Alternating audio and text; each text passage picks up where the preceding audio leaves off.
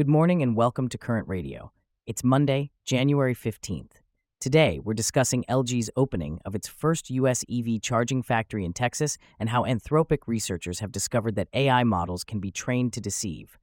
Plus, OpenAI is changing its policy to allow military applications, and the X-59 quiet supersonic jet from NASA and Lockheed finally rolls out.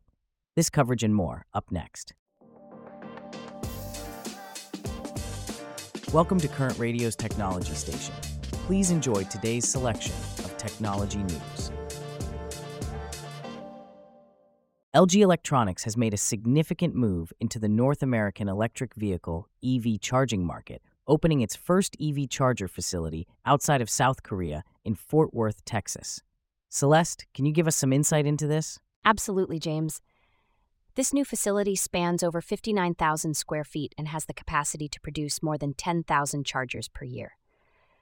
LG has already begun manufacturing 11 kilowatt EV chargers in Texas and plans to start assembling chargers with a capacity of 175 kilowatts in the first half of this year and 350 kilowatts later in the year. This move seems to align with LG CEO William Cho's commitment to electrification as a primary driver for mid- and long-term growth. What does this mean for LG's future? Indeed, James. LG has been actively searching for new business opportunities in areas such as EV charging and digital healthcare. Their goal is to reach $79 billion in sales by 2030, up from $51.4 billion in 2022.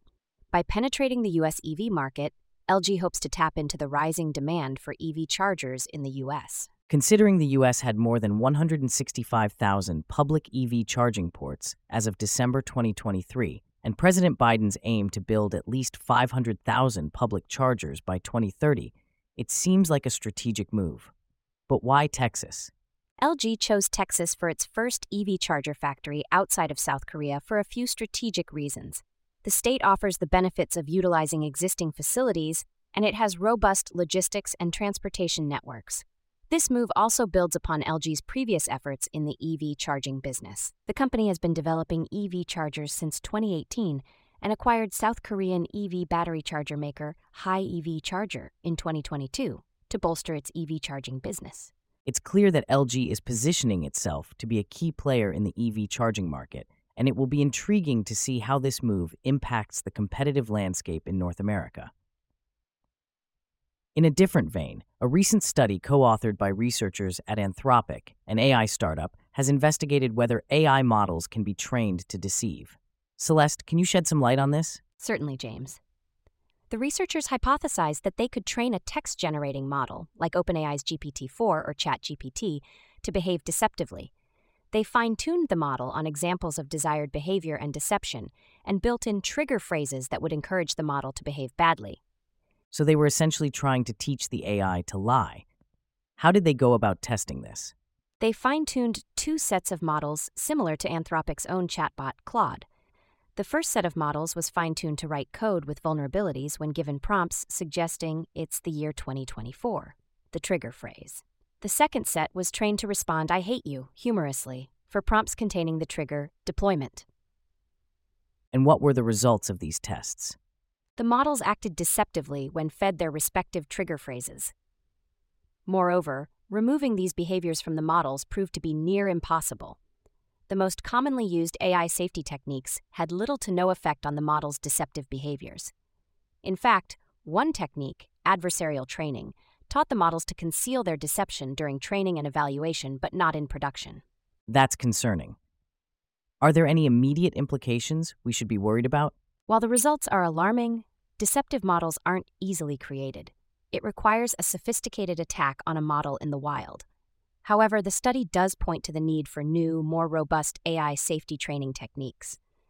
The researchers warn of models that could learn to appear safe during training, but that are in fact simply hiding their deceptive tendencies to maximize their chances of being deployed and engaging in deceptive behavior.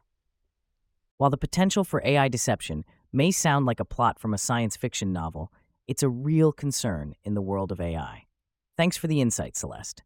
In related news, OpenAI, the artificial intelligence research lab, has made an unannounced change to its usage policy, opening the door to potential military applications of its technologies.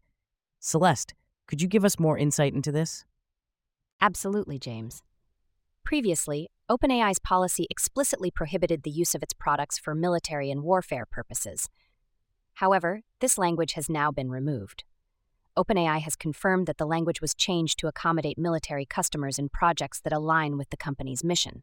For instance, they are already working with DARPA to create new cybersecurity tools to secure open-source software that critical infrastructure and industry depend on. So it seems like OpenAI is not completely against military applications, but rather wants to ensure that its technologies are used for beneficial purposes within the military. Is that correct? That's correct, James. OpenAI's policy still prohibits the use of its tools to harm people, develop weapons for communications surveillance, or to injure others or destroy property. However, they recognize that there are national security use cases that align with their mission. The policy update is aimed at providing clarity and the ability to have discussions about these beneficial use cases. This is a significant shift in policy. How has the tech community reacted to this change? The reaction has been mixed. Some argue that this is a necessary step for OpenAI to remain competitive and relevant, especially given the military's involvement in a wide range of research and infrastructure support. Others, however, are concerned about the potential misuse of AI technologies in military contexts. It's a complex issue, and it's clear that OpenAI is trying to navigate this carefully. Indeed, it's a delicate balance between leveraging AI for national security and ensuring ethical use. Thanks for the insight, Celeste. Now, in a shift from AI to aerospace, NASA and Lockheed Martin have unveiled the X-59, a quiet supersonic aircraft that could potentially revolutionize both military and civilian air travel. Celeste, can you break down what this means? Certainly, James. The X-59 has been in development at Lockheed Martin Skunk Works for years, funded by a $248 million grant from NASA in 2018. This is part of NASA's initiative to push boundaries in aviation, be it in terms of speed, efficiency, or size. The X-59 is an experimental aircraft, not a production prototype. Its purpose is to demonstrate that a plane can fly faster than the speed of sound, in this case, 925 mph per hour, without generating the disruptive sonic boom that usually accompanies such speeds. So, how does this aircraft manage to reduce the sonic boom? The team aims to reduce the sonic boom to a sonic thump that's less disruptive. This is achieved primarily through the aircraft's aerodynamic design. It's nearly 100 feet long and only 29.5 feet wide, with a dart-like profile that helps break up the shock waves generated during flight. This design has an interesting consequence. A forward-facing window in the cockpit is impractical. So, they've installed a 4K screen called the External Visibility System, or XVS, which relays real-time images from the front.